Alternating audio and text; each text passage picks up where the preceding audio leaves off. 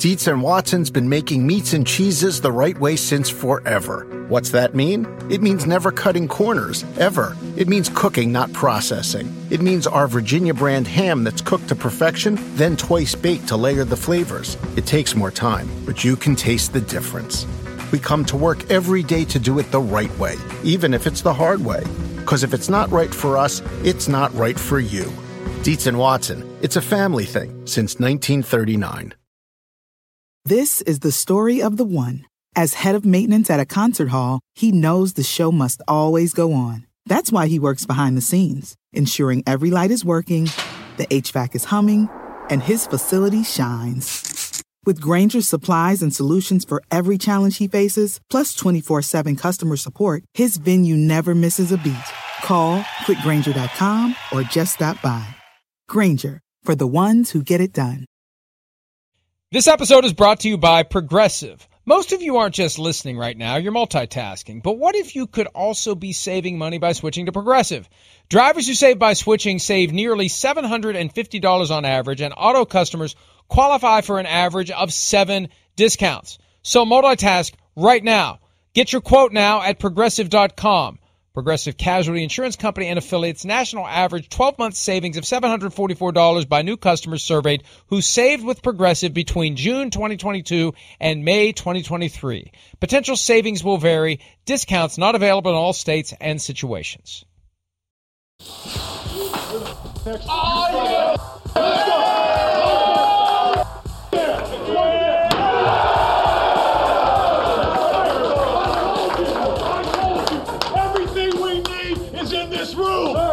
Everybody in this room we need. We've got to work together, stay together, and be the team that we can be. Yeah. We will not take it from anybody.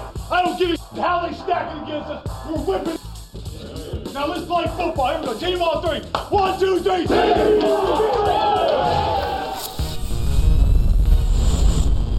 The Washington football team getting their third straight win with the David versus Goliath message. I don't think they got the memo. It was David versus David last night, not David versus Goliath. It was they were slim David underdogs. Versus smaller David. yes. Goliath versus David, the way Washington is currently going. You thought Washington would win. I thought Seattle would win. Oh, well, we ended up splitting on the 6 games that we disagreed on this week, but that's for another day. For now, the point is this. Washington did not just slay the Seahawks of 2013. They slayed the Seahawks of 2021, which are a far different creature. As we are seeing week in and week out, it is depressing to see Russell Wilson play like not Russell Wilson, to see Pete Carroll coach like not Pete Carroll. And I'm not taking anything away from the Washington football team. Not easy to win a primetime game in your home stadium when it looks like it's maybe half full. Maybe. Right. Maybe half full. But they got it done. And they've won 3 in a row coming out of their bye. And they're a team that we have to pay serious attention to down the stretch. No doubt about it. Not out of the NFC race. Not out of the NFC East race with the way their schedule sets up. The fact that they still got, Dallas twice. Of course, the Giants one more time. What is it, the Eagles? They got the Eagles 2 more times as well. So there's a lot of football here to be played when it comes to the NFC East. And, yeah, these bottom 6, 7 seeds in the NFC, they're still up for grabs. Now, I still like San Francisco to get one of those no matter what. So I just look at it to go, no, it's going to be that 7th seed that's up for grabs. But there's some things to certainly respect and like about the Washington football team and how they play. Now, they dominated a game last night, and I would have liked to have seen, Riverboat Ron put them away at some point. I mean, absolutely dominated the freaking football game. And then, you go through a period in the 3rd and 4th quarter where you have 3 3rd and 1s in a row, and you just try to run it up the middle on Seattle, who's got 9 people at the line of scrimmage. I'm old school. I'm all for that. But when there's 9 guys at the line of scrimmage and they're just playing run, geez, can we call something else and put the game away? Because you dominated a football game and just never found that moment to go, oh, wait, I'm going to do this right here to put it away. And you rolled the dice. I mean, they rolled the dice. just an absolute ass whooping that came down to a 2-point conversion, and they almost went into overtime. So that's not cool. That frustrated me as the game went on. I kept going, man, I'd like to see a riverboat run, play action or bootleg or something here just to put this away. And, of course, it was a good watch for some reason, even though it wasn't the most exciting game in the world. 41 minutes plus for Washington time of possession. So they really did dominate. And they tried to put it away late with a 4th and goal that looked like it had a chance of being a touchdown catch. But after further review, it was clear and obvious that the ball was not caught by tight end Logan Thomas. They could have tried the field goal there. I know that with Joey Sly injured on that 2-point conversion run, they were being very judicious about the use of a kicker. But you know, I don't know how you do the analytics when you got your backup kicker as the one who'd be trying the field goal. I don't know how you plug that into the formula. So they went for it. Nice little semi-sidearm throw. Look at that slow motion NFL film spiral. He had the ball, but when it came down, it took him a while to get the right angle, and they finally did find the right angle that showed it wasn't a catch, and that gave the Seahawks life. Did you really think it wasn't a catch? And they made the most of it. You were okay with them overturning that? Yeah, there was one angle where the clouds parted, and it's like, that's not a catch. There was one angle. It's that one there. You see it bounce, hit the ground and bounce. When they finally dialed that one up, and that's one of the benefits of a primetime game with all the extra cameras. Sometimes, when you're the number 6 game on the CBS rotation that day, you only get like 2 cameras, maybe 3. But they had that angle that came in late that made me say, okay, that's enough for me to say that he didn't catch it. Yeah, I don't know. To me, again, it's a tough one. I probably would have let the call in the field stand. That's just how I looked at it. Now, listen, I understand it does touch the ground. Pete, I don't care if you agree. Yeah. Pete, I don't care if you agree. We're having a conversation here. Go He's ahead. Speaking for the common fan. How dare you, Matt? The common fan doesn't have Mike. a voice in this show either, Pete. It's me and Chris. Go ahead. Go ahead, but Chris. I do look at it, and I don't know. I had a hard time with that being overturned. I did hit the ground. I agree with you. I do think it touches the ground, but I also think he had his hand underneath it, and I didn't get the feeling that he ever lost control. Yeah, the ball moved a few millimeters. I mean, man, if we slow every catch down to like, I hear you. But still, let me say that was clear and obvious. I don't know. I'm old school in one certain way, and there's something I don't like. The ball should never touch the ground. I don't like this. Well, the ball can touch the ground. We want to make the rule clear and obvious. Right. Let's just say the ball can't touch the ground. That might be the way to go. This all started because the Buccaneers had a chance to slay Goliath 22 years ago, and Bert Emanuel had a ball that. And when you go back and look at it, because there was this, that should be a catch. He had both hands on the ball, and it just happened to touch the ground, but he still had both hands on the ball. It still kind of moved a little bit. Yeah. Like, I'd be curious to see how it would be officiated if that exact catch happened today. But I'm a firm believer in the ball should not touch the ground. And if we would ever accept that, then we don't have any of this stuff. Yeah. The ball just shouldn't touch the ground. Yeah, I like that, Mike. That's probably the easiest way to clean the whole situation up and stop dealing with it, because it's too hard to tell on those ones. And I think we had one last week or the week before in the Seattle game. They had an interception. It was very similar. It's just it touches the ground. Does he have control? I don't know. You're right. It's a flip of the coin either way. That was a big moment in the football game. We know that. I mean, that was huge right there. In Washington, who had dominated the game, like you said, and then there they are, can finally put it away. Doesn't happen. Nice little throw by Taylor Heineke, certainly, but left the door open for the Magic Man. And, there he was. The Magic Man drives them down and hits a wide-open player down the middle of the field, and, man, did it get scary. Seattle's got their issues, I know, but, man, Washington, hey, if they could... you look at the way their defense is playing right now, got some good players in the secondary. Jack Del Rio has upped his creativity on the defensive side of the ball this last second half of the season as compared to early on. They can get a little healthier up front. They can be. You think it's Del Rio, or do you think it's Ron Rivera? Well, yeah, that's the good question. I don't know. They ended last year with being so dominant and kind of vanilla because they were just like, our front four is good, and we're going to let them dominate. And we'll play real basic on the back end and won't mess up.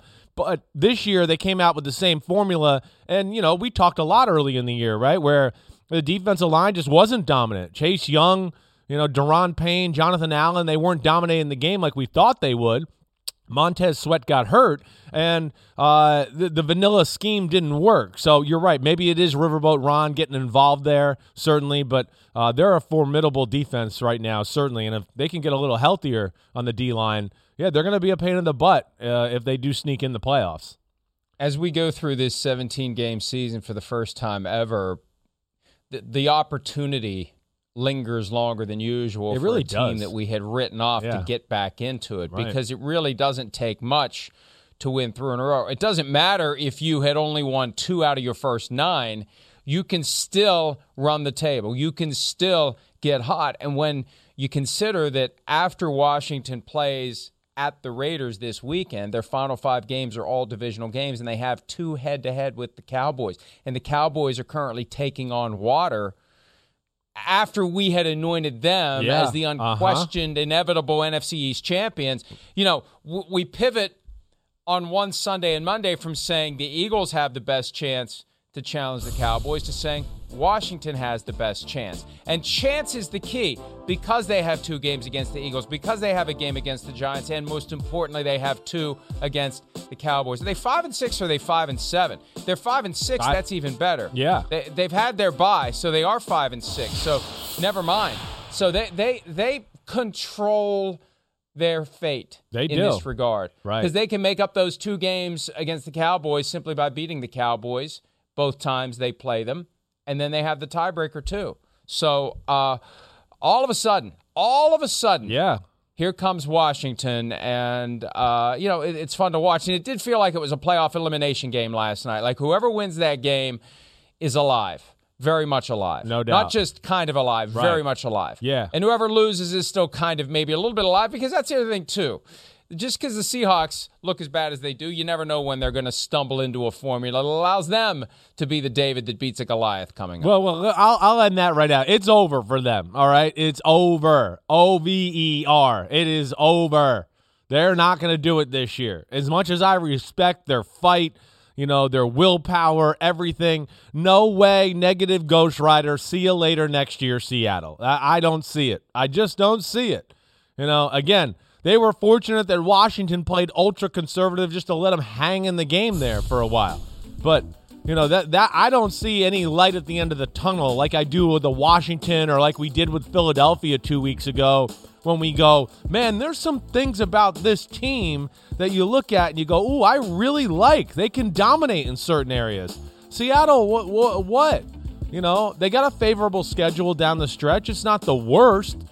Bears, Lions, Texans, you look at those and go. They can't lose another one, though. Exactly. That's what it is. You're not getting in at 8-9. No, you're not going to get it, I don't think, in 8-9. And, nothing's a slam dunk with the way they play football. I mean, come on. Defense is playing better. I give them respect for how they've turned it around from the early season. But, offensively, there's just nothing. And it seems like we're having the same issues we talk about a lot in Seattle, like just the inability to kind of get any momentum. What is really the identity of the offense? They can't get the 2 stars, the receivers, the football at all, and they're frustrating to watch. They're annoying to watch, quite simply. They've lost 6 out of 7 games, 3 in a row since Russell Wilson made that heroic return from the badly injured finger with the pin that was jammed straight down the middle and the zigzag incision. And I have a ton of respect for what he's done, but the wheels have just come off. Yeah. I agree with you. The wheels have come off, and for as good as this team has been for a decade, they haven't had even an 8-8 record for the full decade. They've had a winning record every year since 2012. They were 7-9 in 2010, Pete Carroll's first year, and won the division. 7-9 the next year, didn't go to the playoffs. And then 2012, when Russell Wilson arrived, every year they've been above 500 when it's all been said and done. And their only chance at that now is to run the table and go 9-8. And again, I don't see it happening for the Seattle Seahawks this year. They just have to win a game before we can even begin to believe. So what's ultimately wrong with this team? Because people see Russell Wilson and they say, hey, it's Russell Wilson. Has he had some sort of a mid-career meltdown? Is it him? Is it the running game? Is it the offensive line? Is it the defense? It's just so – I mean, because look, the defense it didn't seem horrible last night. That may be because we didn't see Washington capitalize the way they should on their opportunities, but I just felt like the offense could get absolutely nothing going, and every time Russell Wilson threw a football, it seemed destined to hit an open patch of green grass. Yeah, agreed. I mean, he's out of sync. There's no doubt. Yeah, the defense, you're right. They're respectable. They've been better. They don't let you score touchdowns, but they're still the worst defense in football as far as yards are concerned. There's too many slow deaths. And then, so now there's no run game. They're not great up front. And basically what we're saying is we're relying on Russell Wilson to get hot and just be, all systems go, Russell Wilson MVP candidate. And it's not going to happen right now. Not with, I think, the state of their offense, and the fact that they can't run the ball. They're not overly creative in the pass game. And then I will say this, he's not playing his best. Has he, maybe dipped, he's not quite as athletic as he used to be. I think that's fairly obvious to see that he cannot run around and make the magical plays we used to see Russell Wilson make. That happens very rarely now. So that's, I think, something we gotta put in the back of our head. Him extending plays and making magic is slowly going to dissipate. Is that right? Dissipate, right? I think it is. Yes. Out of his game. And I think you're seeing that. Damn, I don't know how I got that one. I pulled that out of my butt. But that, and then, hey, I will give him a little free pass in the middle finger. Men, that's, if you're a real tight gripper of the football, that's a tough finger to deal with throwing it. And, Mike, not to get too in the weeds about mechanics and that, but yeah, to grip the football, you throw it around with your family and friends. That middle finger, you want it to be on there securely so you can kind of control the football. And then also added to that, he's got a little bit of a different motion than the rest of quarterbacks in football. He's a little bit of a arm thrower. He got a little bit of that baseball in him. He doesn't necessarily always turn his shoulders in that. So therefore it becomes very hand and arm type of throw. And if your hand's not 100%, he's off his game. But Mike, the fact that they still can't get DK Metcalf the ball, get the hell out of here with that. How is that possible? How is that possible? And they just have issues across the board, like you said. He wasn't targeted at all until late in the game. It was that one that we saw that was the overthrow on the sideline. That was his first target. He ultimately had one catch for 13 yards for the entire game.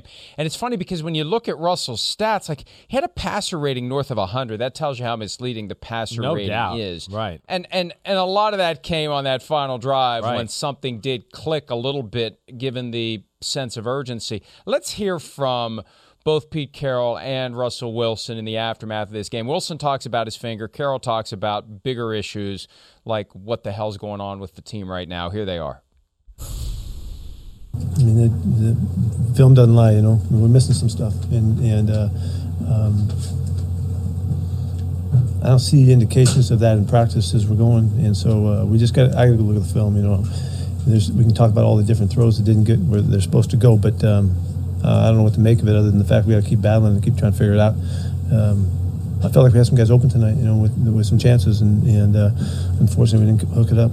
He's got to do better. We all got to do better. I felt like we pass protected okay tonight. Did we give up one sack tonight? Two. Yeah. I thought we protected pretty well, but we just didn't hook it up. Would you continue to roll with Russ if he continues to look the way he does? Yeah, he needs to make his plays when he gets his chances. I can't imagine that he won't. Get it done. How does your finger feel? I feel good. I feel really good. I feel,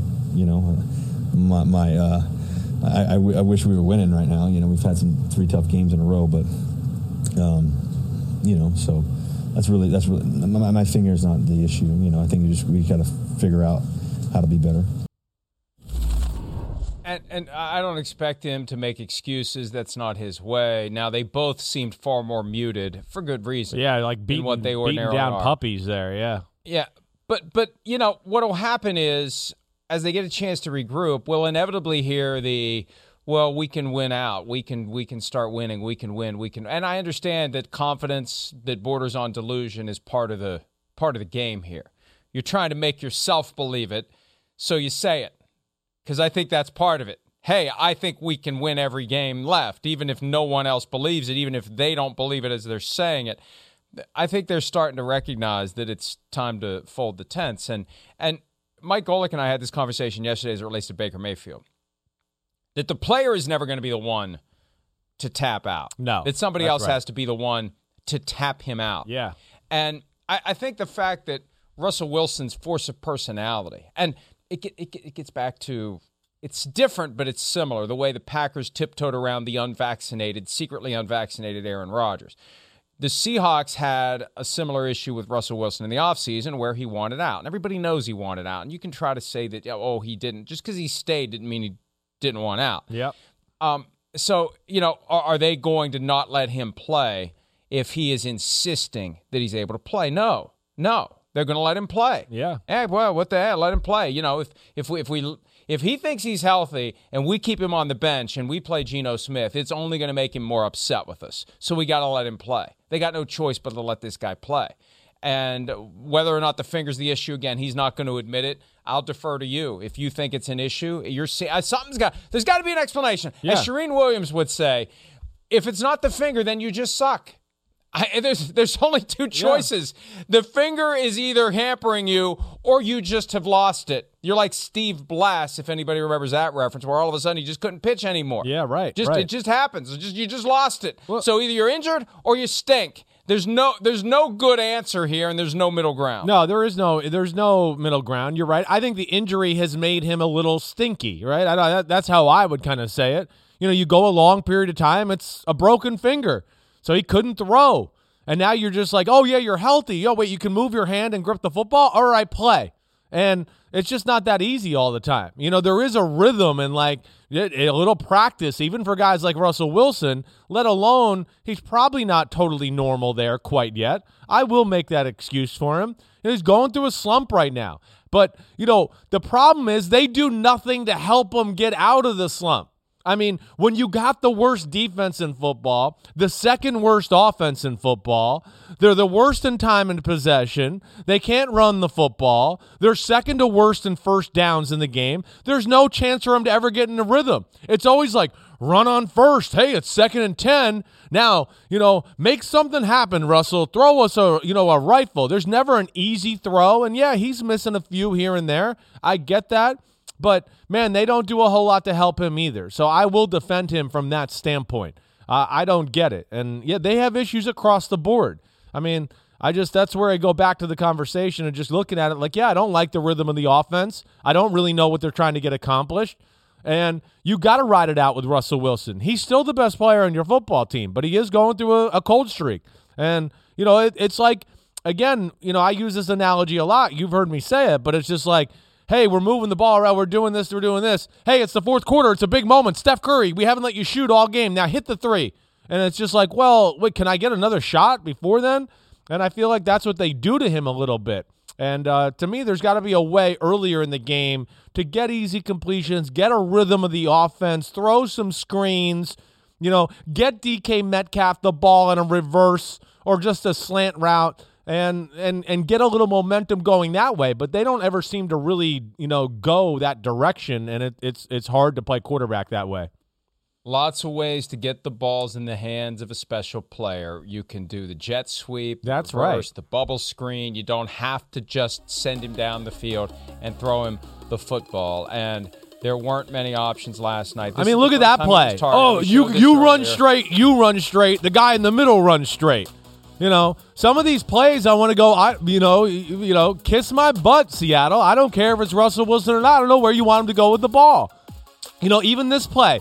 Yeah, there's a guy down the middle. But again, it's guy on the left straight, guy on the right straight, guy in the middle straight. Whoa, look at this one. It's out route with 3 other guys running straight. That's where I just want to go, again, you look at some of these plays and you watch them on film over the last few weeks, and I go, the DBs run the routes for the receivers sometimes. They know what's coming. It's not that hard to break down. And we're used to seeing him make magic even when things don't happen. And I think that's where we're shocked. We're just not seeing any of that right now, the usual Russell Wilson magic. And Shane Waldron, the offensive coordinator that they hired away from the Rams, not getting it done the way that they had hoped, obviously. At least last year, they got off to a great start before defenses figured them out. This year, They never even really got off to a great start, although what they were doing earlier in the year much better than what they're doing now. How about this stat? Yeah. 5 straight 3-and-outs last night, matching what they did against San Francisco in Week 4 when they actually won the game. Yeah, it's they had unreal. 5 straight 3-and-outs that game, and no other team has even one stretch of 5 straight 3-and-outs all year long. So the Seahawks have 2. The other 31 combined have 0. That it says it all right there. It just says everything we just talked about. I tried to explain. There's no rhythm, easy plays. There's no tying together of plays. There's no illusion of complexity. Like, hey, this play looks like this play. Oh, but it's not that play. It's a different one, even though it looks a lot like the other. There's none of that, and that's where it's hard. I mean, that was painful to watch last night. The fact that they got their first down since the second quarter there late in the fourth quarter, I mean, that's just inexcusable. This day and age in the NFL, this day and age where, like, literally referees are just looking to give offenses first down. Whoa, you breathed on the quarterback, first down. Whoa, you touched a receiver with your fingernail, first down. They couldn't even get nothing. And I don't want to take credit away from Washington completely, but I do think that this needs to be pointed out. Like, just, you and I, we watch a ton of football. Yeah, I'm Ron Jaworski, and I watch the film, and I do that too, and I just look at it, and I go, nah, it's underwhelming. And I don't see how they right the ship here in Seattle, as much as I respect Russell and Pete Carroll. And the problem is, there's always that next game coming. They played Monday night. They have to fly back across the country. They have to get ready for a game in 5 days now.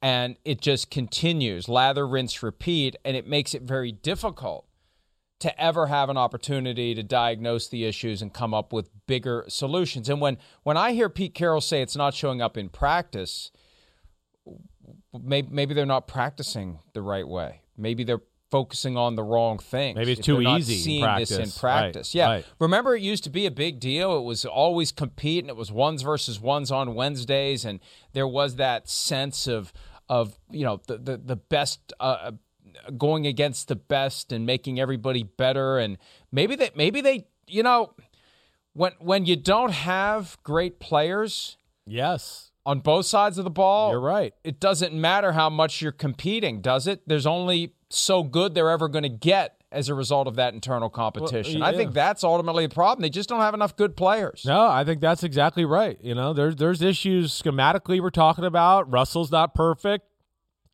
Pete Carroll's too conservative. And then you match it together with what you're saying, right? There's not a lot of talent. I think there is something to that. The lack of competition in practice. I don't know. Do they script for success in practice and always make it easy on the offense? Like, oh, well, we know we're going to get this defense, so we're going to run oh, you know it? Really? You know it? Wow. I mean, wow, you guys are amazing. You know it. That's what happens too in the NFL. So everybody, they make themselves feel good during practices. Oh, look, we had a great practice day. Everything was clean. That's great. I don't know. Some of the better teams I was on, they didn't practice like that. I could speak of like the Titans team I was involved with in 2008. Even the Buccaneers team early on in my career. Working in New England. There was times where Tom Brady, the ball would hit the ground a lot in practice, and you'd go, "Wow, this is not a high functioning machine." But yeah, he was playing it like legit. Like, yeah, it was legit. You didn't know exactly what you're going to get from the scout team. They didn't just give you a free pass and make it easy all the time. And, I think in a lot of ways, whether you ask Tennessee Titans and Kerry Collins when he was the quarterback there that year or Tom Brady, they got out in the games, and I think they felt like the game was easier. Like, damn, practice, some of our guys were all over the stuff, and it wasn't that easy. And Jeff Fisher and Belichick threw some wrinkles in to confuse our offense and make things tough. And here we are in the game, and it is easier. We are getting kind of what we expected, and there is something to that too. So I don't know what the issue is there, but they got to figure it out. Because like you said, they basically got to run the table, I think, to even, have a chance to get back into this. There's clearly a disconnect between how they're practicing and how they're playing, Yeah. and I think that's one of the reasons why they seem so flummoxed trying to make sense of what happens during games, because going into the season, this is a game that you would have looked at and said the Seahawks are going to be good enough that they're going to, it's prime time. It's Russell's 33rd birthday. Last time he played on his birthday, he had 5 touchdown passes, big win against Pittsburgh. He used to show up not just in big moments, but in all moments. And I don't look. I want to spin this back to Washington at one. Yeah, we'll do that. Let's get back to that. Let me say this. Yeah. Let me say this. I'm with you. Whatever they would have gotten for Russell Wilson in March of 2021, Yeah. they're going to have a hard time getting that much in March of 2022. You're right. I mean, this is going to bring value down a little bit. I mean, I don't know if it'll be a huge jump, but yeah, there's a little bit of the shine that's worn off there with Russell Wilson as far as just being untouchable and definitely one of the 5 best quarterbacks in football. No, I think we've seen some people pass him up here a little bit. There's no doubt. Hey, well, last thing, too, I want to say, Mike, because I want to go back to Washington, too, but just one more thing on Seattle. I don't know. I don't love the talk of missing the plays and the film doesn't lie by Pete Carroll there either. I don't. Again, I don't feel like I hear him talk about the defense that way. And maybe I don't listen to the full press conference all the time, but I also want to go, yeah, well, hey, the film doesn't lie. Yeah, he missed some throws. It's hard to get in a rhythm when you're by the Gatorade bottle all game long. All game long.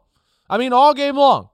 Your defense stinks. The film doesn't lie there either, but I don't hear that conversation a lot there in Seattle because the defense is his baby. And I guess that annoys me a little bit about them, where they kind of just always sweep that under the rug, that aspect. Oh, yeah, your defense is always getting the ball moved on them, is always giving up first downs, is never getting off the field, is never letting Russell Wilson get on the field quickly and get back in a rhythm. So there's issues completely, across the board there. You said it too. The players, the defense. I mean, other than Jamal Adams and Diggs at safety, and Bobby Wagner, there's not a lot to go around that you look at. There's not. There's just nothing there that you go, oh, wow, that's something they can build around. And there's just way too many holes across the board in Seattle. And you mentioned Jamal Adams, and we know what a player he is. Yeah. We also know how badly he wants to win. That's a little bit of a tick, tick, tick situation before he has something to say about the current state of the Seahawks. And, he just got his contract this year. I think that we may be a year away from him starting to agitate. But once Wilson's gone, if that happens, depending upon who they replace him with and depending upon how this team does next year, depending upon whether or not there's a new coach, I mean, that's got to be on the table at some point. We don't know who makes that call in Seattle because it's basically corporate operated under the broader umbrella of the Paul Allen empire that his sister Jody inherited, and nobody really knows how involved she is with the team because Vulcan Incorporated manages everything.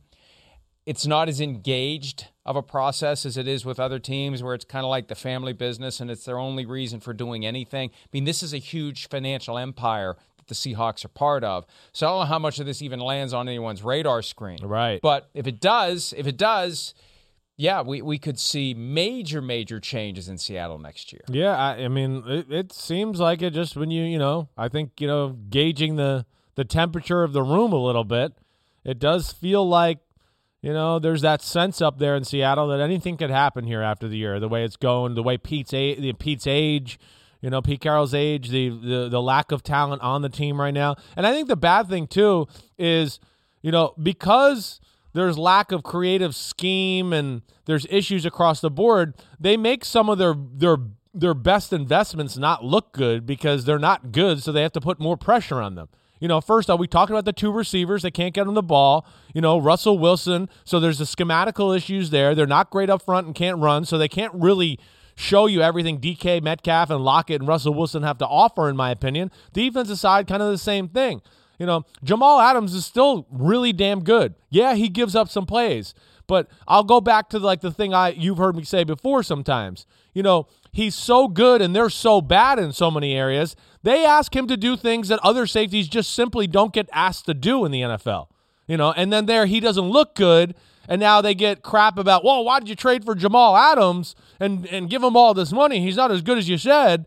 And I want to go, well, no, he's actually still really good. It's just they're so not good. They got to ask him to do things that, that nobody gets asked to do at the safety position in football. He's covering receivers, covering the tight end, blitzing. Stop the run game. They have him trying to do everything, so he's going to make some mistakes sometimes and not look as good as he really is. One more point I want to make. You mentioned Pete Carroll's age. I don't think that age should be an issue because look at Bill Belichick. Yeah, that's right. I'm with you there. I'm with you. I don't know what the explanation is. Right. But age has never been an issue for Pete Carroll before. I don't know what it is. And, we talk about other coaches who have won Super Bowls like a Mike Tomlin and say if he would be fired by Pittsburgh, boom, he'd have a job the next day. I'm curious if Pete Carroll would be out in Seattle, what would happen next?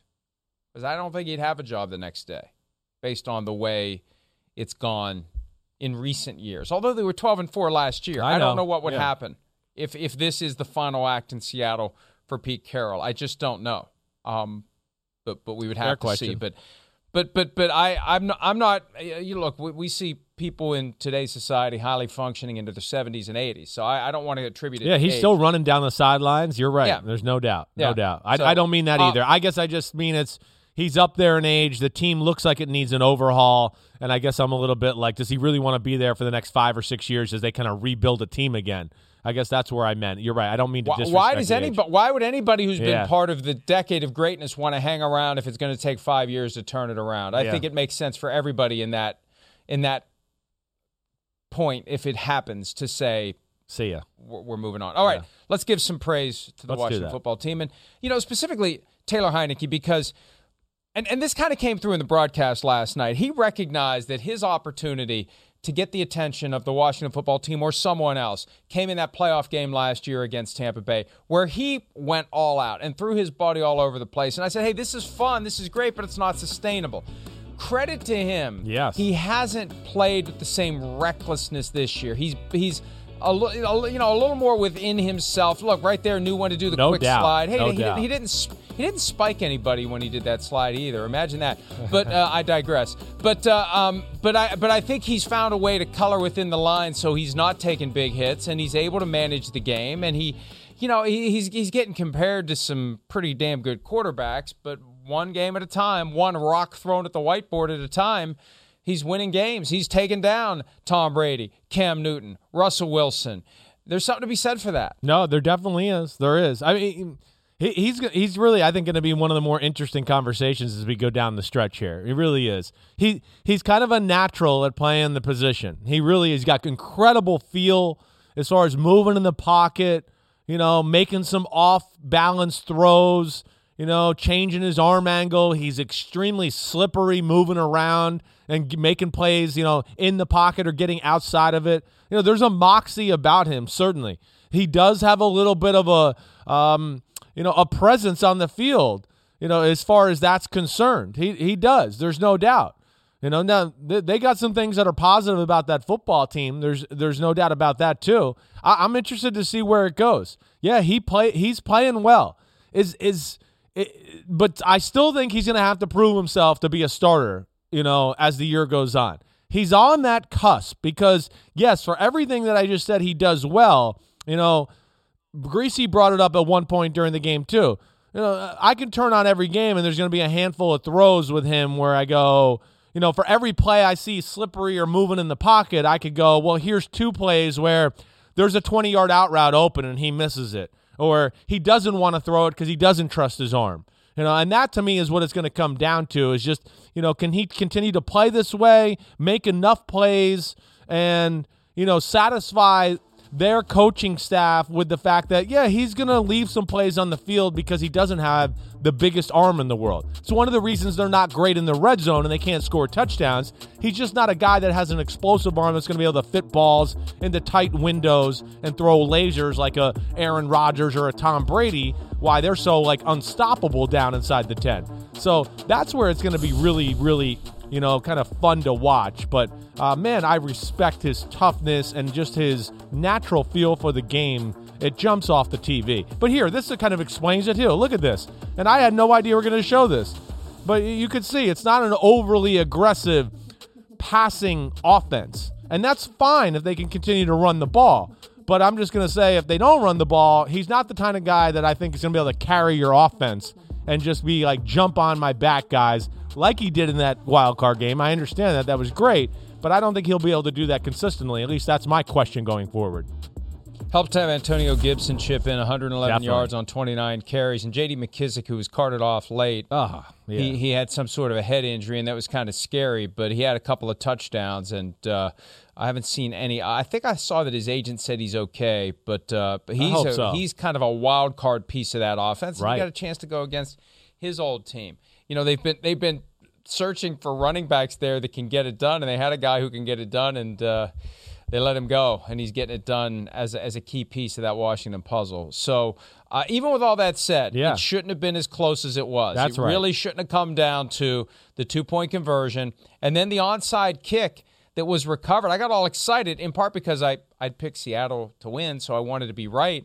But we don't see onside kicks recovered anymore. Well, now we know why. They used an illegal formation. So if you don't use a formation that the current rules require to make it harder to recover the onside kick, imagine that. You got a better chance to recover the onside kick. And then they did it again, and the second time the Washington football team recovered, and that was that. But there was a little glimmer of hope, and Russell Wilson was very excited, but they had the illegal formation. Pete's right. It didn't even affect it. No. That's what makes it so confounding. No, and that's exactly. where coaching becomes an issue. Yeah. Well, I mean, get your guys lined up right. Shouldn't they know by week 12 how to line up for an onside kick? Shouldn't they know? Number 44 in the middles in the what was the issue there? Inside the hash mark, 44 inside the hash mark.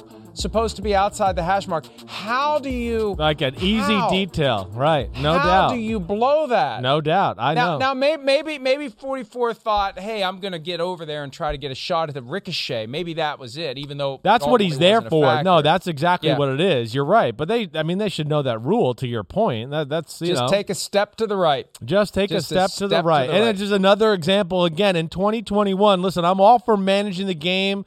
I'm all for it. You don't have to go for it on every 4th and 1, but you do got to have a feel at some point to like, wait, we're outplaying this team and we got to put them away right now because there's Russell Wilson over there. And it can get scary because they want to play for the last drive of the game to a degree in Seattle. They're comfortable with that. That's what they've done the last 3 years. That was an unbelievable. Mike, I kind of like switched rooms, was getting ready to get in my bed. I was brushing my teeth. And I walked out as the ball was being recovered by Seattle, and I was like, oh, my gosh, are you kidding me? And, luckily for Washington, there was a wrong alignment. But, man, that was risky. It was. All right, let me ask you a question about this. Washington, first off, I do want to – if they can get, Curtis Samuel, who we saw last night, you said it, Antonio Gibson's good. They got a good offensive line, even though, one of their damn centers got injured again last night. They can run the ball. You see Terry McLaurin's a superstar. Out of the teams that we got, at the bottom of the NFC right now, when you think about Washington, Atlanta, Minnesota, New Orleans, Philadelphia, let's just take those, right?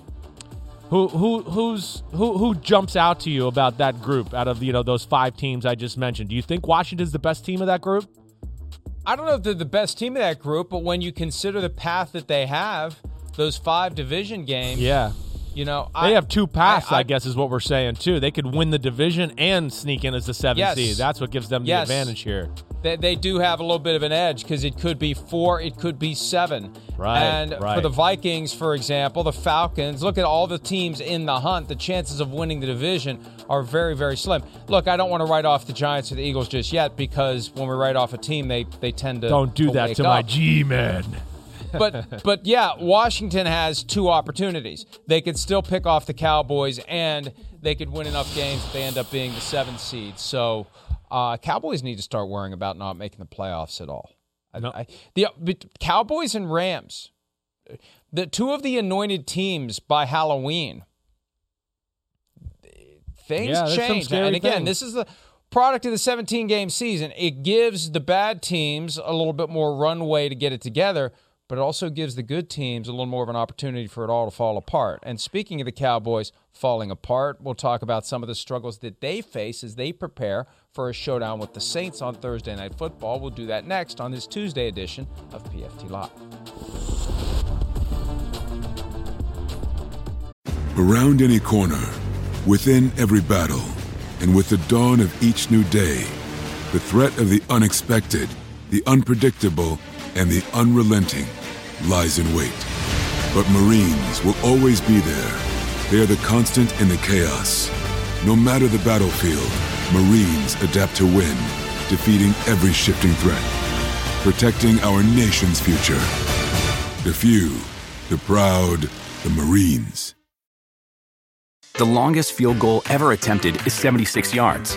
The longest field goal ever missed? Also 76 yards. Why bring this up? Because knowing your limits matters, both when you're kicking a field goal and when you gamble. Betting more than you're comfortable with is like trying a 70-yard field goal. It probably won't go well. So set a limit when you gamble and stick to it. Want more helpful tips like this? Go to keepitfunohio.com for games, quizzes, and lots of ways to keep your gambling from getting out of hand. Do you want a beautiful lawn? Enter TruGreen, the easiest way to get a great lawn. Just water and mow, and they'll do the rest. Weed control, fertilization, aeration, and more. TruGreen is the official lawn care treatment provider of the PGA Tour, and they have a verified best price, which guarantees you the lowest price with no compromise on quality. You do you. Let TruGreen do your lawn care. Visit TruGreen.com, TruGreen.com, to get the best lawn at the best price with the best people. Guaranteed. Dallas Cowboys started strong. They've lost 3 of their last 4, and now they have lost multiple members of the coaching staff, including head coach Mike McCarthy, COVID positive. Reportedly 8 positives, and there could be more cranked out every single day as the Cowboys try to get their arms around this outbreak they're currently dealing with. It's not going to make a difference on Thursday night. The NFL's attitude is the show must go on, the show will go on, and there's only one player who has found himself in COVID protocol currently. Amari Cooper is back after his stint. He had 2 games that he missed after testing positive, but no Mike McCarthy. Dan Quinn will come down from the booth and coach from the sideline and take over against a team he knows very well from his years in Atlanta as the coach of the Falcons. But this creates a real challenge for the Cowboys as they try to get things back on the right track, try to fend off the Washington football team, try to maybe work their way up from number 4 on the playoff ladder in the final 6 games of the season. And this is not good for the Cowboys, who seem to be having all sorts of different types of adversity right now, Chris. No doubt about it. They lost 3 out of the last 4. The offense has been all over the place. It hasn't been all that great. They were good last week, finally, towards the end of the game and got a little mojo going. We've seen the defense kind of get picked apart. They had no chance against the Raiders last week. No chance. Didn't matter what they tried to dial up or whatever. It wasn't going to work. Played a ton of man-to-man. Yeah, got beat for big plays or committed pass interference. Or they played zone and Derek Carr just picked them apart. So, yeah, there's things to worry about a little bit. And now you got to deal with this. Offensive line hasn't been as dominated. The one player that tested positive is the tackle, Terrence Steele. So now he's going to be out of the mix.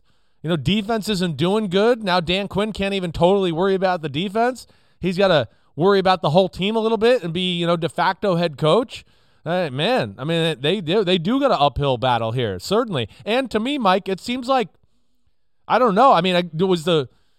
Was the weekend different? Like it's the middle of the week for them already, and they're just finding this out. That's where it's a little different too.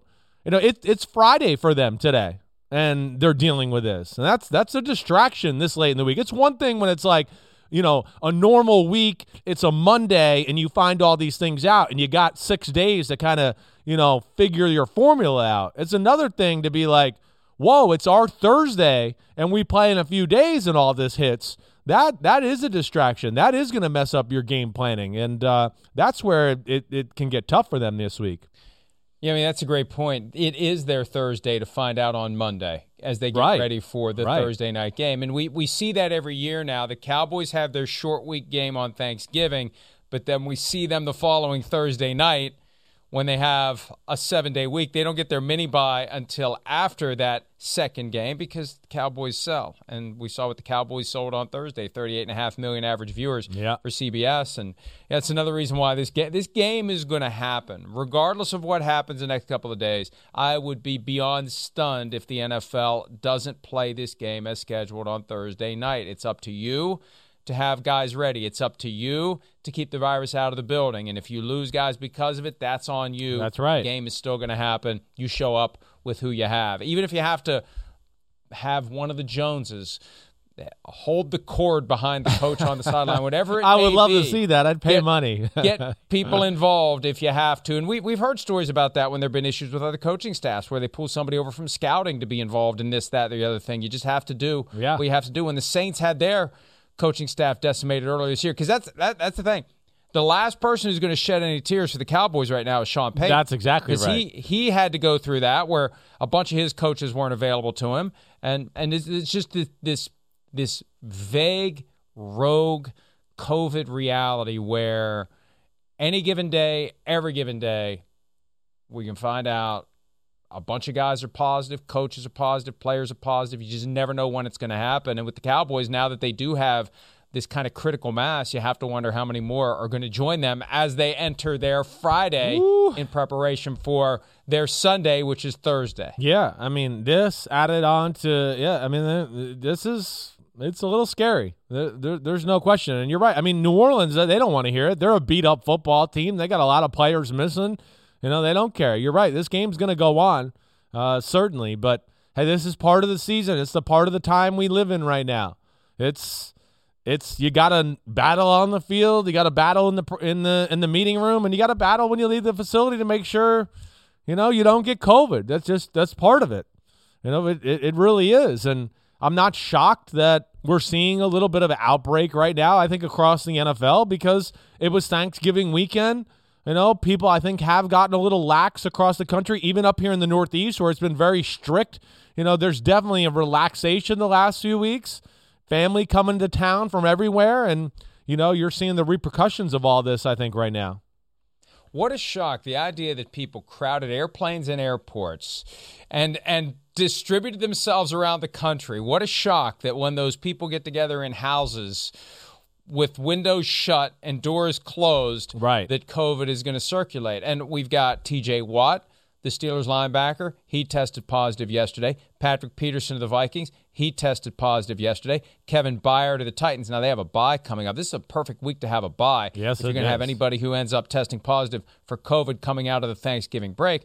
But, this is kind of where we are, and we just accept it now. This is like finding out that somebody who you didn't know was injured during the game actually got injured. It's that same mindset. You just adapt to it as a football fan. It's something else that you have to just kind of not worry about, but be aware of. It's a possibility. Any given day, every given day, it can happen. And something Shereen Williams and I talked about last night, Chris, I wonder how many seasons will go by before the NFL just says, screw it. We're just... it's no longer a pandemic. It's endemic to the population. It's no different than the cold and the flu in that regard. The consequences can be much more dire, but we're no longer going to have these special procedures where we shut guys down for 10 days. A lot of these guys who test positive never even have symptoms. Yeah. They never even have symptoms. Right. So maybe the protocol coming up in one of these future years isn't going to be if you test positive, you are banished for 10 days. Maybe there's some special protocol that applies to you in the facility, right?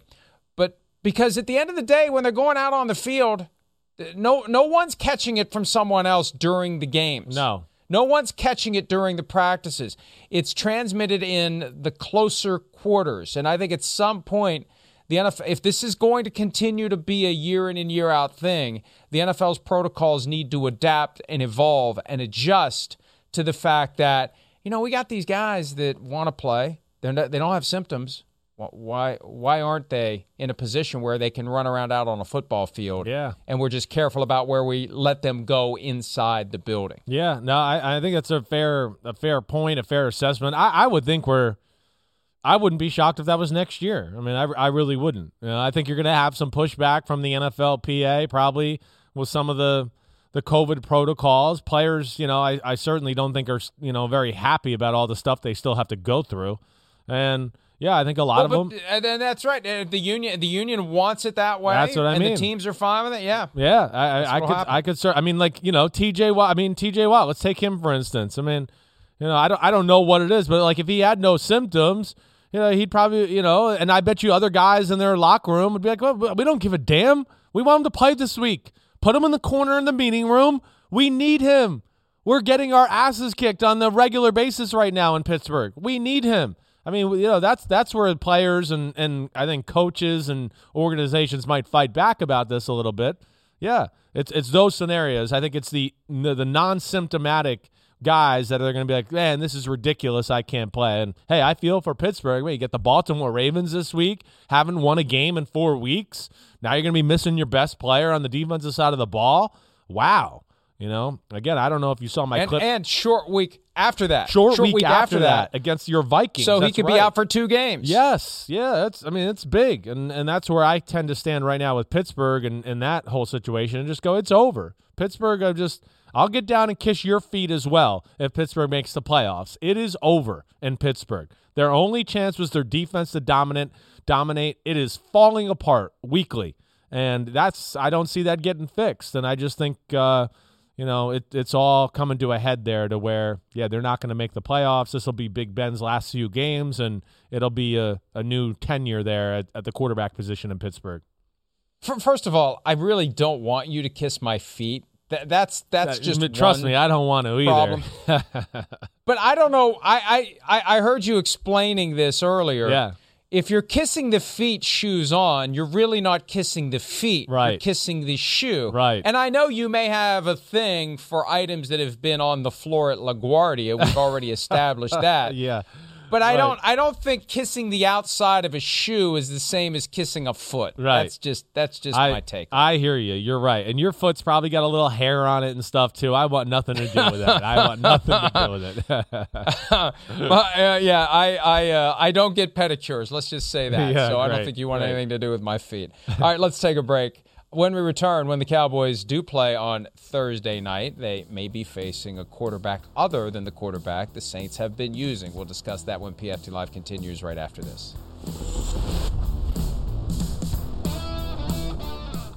The longest field goal ever attempted is 76 yards. The longest field goal ever missed? Also 76 yards. Why bring this up? Because knowing your limits matters, both when you're kicking a field goal and when you gamble. Betting more than you're comfortable with is like trying a 70-yard field goal. It probably won't go well. So set a limit when you gamble and stick to it. Want more helpful tips like this? Go to keepitfunohio.com for games, quizzes, and lots of ways to keep your gambling from getting out of hand. Start clean with Clorox, because Clorox delivers a powerful clean every time. Because messes happen. Because the charcoal mask. Great, because why would I put that on my face when I could drop it in my sink? This is what I get for multitasking. Ugh, why is charcoal so sticky? Hello? Hey, Janice. I am so sorry. I thought I was on mute. No, we don't need to reschedule. I'll just stay off camera.